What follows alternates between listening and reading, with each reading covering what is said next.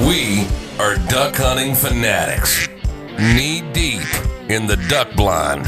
If it flies, it dies. Only duck hunting fanatics know what it feels like to see a brightly colored Drake mallard cup its wings and soar towards your decoys. It's what we do, and it's what we love. Duck hunting fanatics with boots on the ground, eyes in the skies reports. And we get it from professional duck guides all across the country. We interview them for their top tips and tricks from their years of experience from the duck hunting blind. This is Duck Hunting Fanatics, and this is Eric Wilks.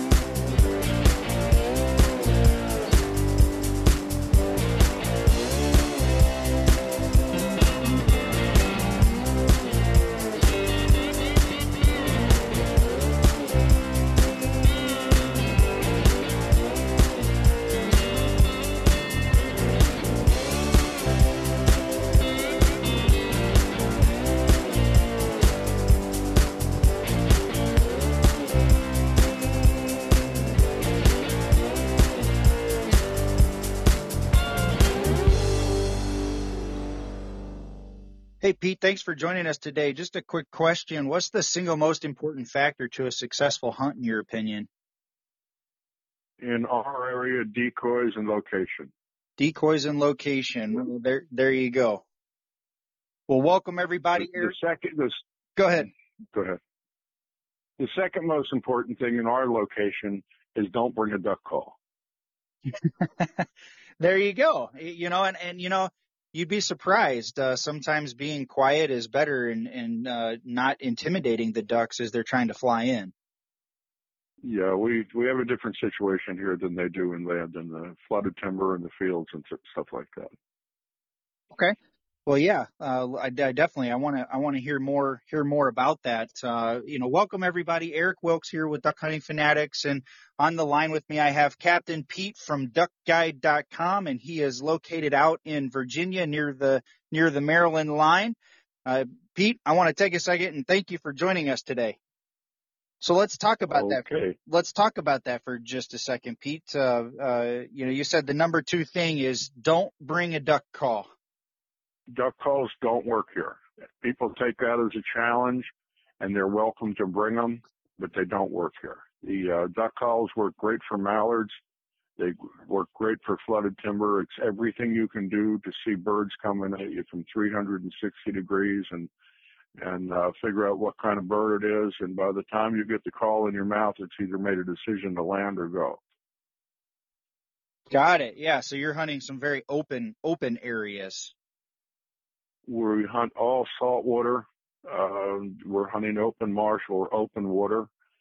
And most all birds do talk, but it's just not a thing here. Our big duck is black ducks. And if you want to know how to call a black duck, you need to listen to them. And they don't say a thing all day. Gotcha. So, great advice. Locations and decoys do it. There you go. Right on, man. Well, yeah, thanks for sharing that. And I know you're in your split right now. You guys have a split season out in Virginia where you're at. What'd you see from a migration standpoint the first part of the season? Well, we're still out every day doing blinds. We've got over 100 blinds. We're out every day. We see them every day. We have, I don't want to exaggerate things, but we have an awful lot of birds here. A lot of doggers, a lot of black ducks. The only thing that we're missing, and it's the second year we've been missing, are snow geese. I have no idea where they went, but they're not here, and we're listed as the wintering grounds for the greater snow goose, and they've changed their mind. That's the only thing that we're missing. Okay. With that in mind, I mean, what would be your top tip for all the weekend warriors fighting for a spot in those public areas like that? Well, we have an awful lot of public ground here, but and it's all open to hunting. And the two counties on the shore where we are, when you read Virginia duck hunting blind laws, these two counties are exempt. We have no blind laws here. So if you get on open, public ground, you're good to go. There's a 3 foot to 4 foot rise and fall of tide. We get some real serious weather. There's a lot of things to look out for. It's not like hunting in a pond. Right. Right. What would you say is the best public area for those weekend warriors? What would you say would be the best spot? Or which area would you point people to in your neck of the woods? Well, when you're hunting the saltwater along the coast here, you're pretty much going to need a boat, or you're going to need an awful good dog. Legally, you must have a means to recover your bird. If you Google some of the sites, there are some state and national wildlife management areas close to us. There's Saxis, Saxis, good diver sea duck hunting, not so much on puddle ducks. If you go over on the Atlantic side, the Chincoteague National Wildlife Refuge has some offerings on the north end of it. You could go on there, and there you're a little bit better into puddle ducks. There's a lot of brant, a lot of divers, a lot of sea ducks, good variety of birds. We've had a group that came for 3 days and killed 18 different species of birds, and I don't think that happens a lot of places. Wow. Yeah, that's incredible. That definitely doesn't happen a lot of places. That's really neat. Now, Pete, I know most guys would say a good duck call, or in your case, a good decoy, is the number one tool you can't leave the house and head to the blind without. But in your opinion, what's the number 2 piece of gear that you need?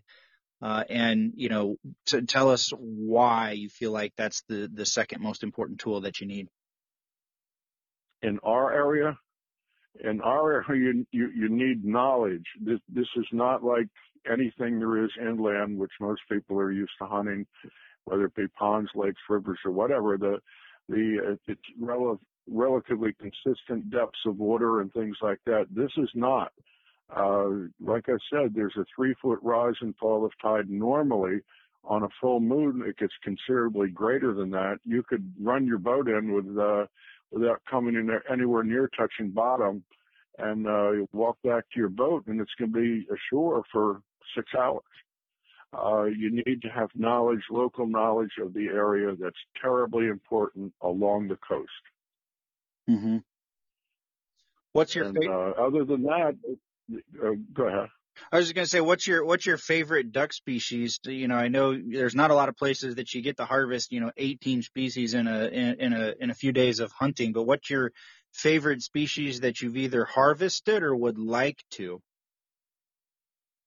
Well, the sea ducks are one of the most fun ducks to hunt there are. They're terribly fast. They're hard to kill, and regardless of what people say, they're very good to eat.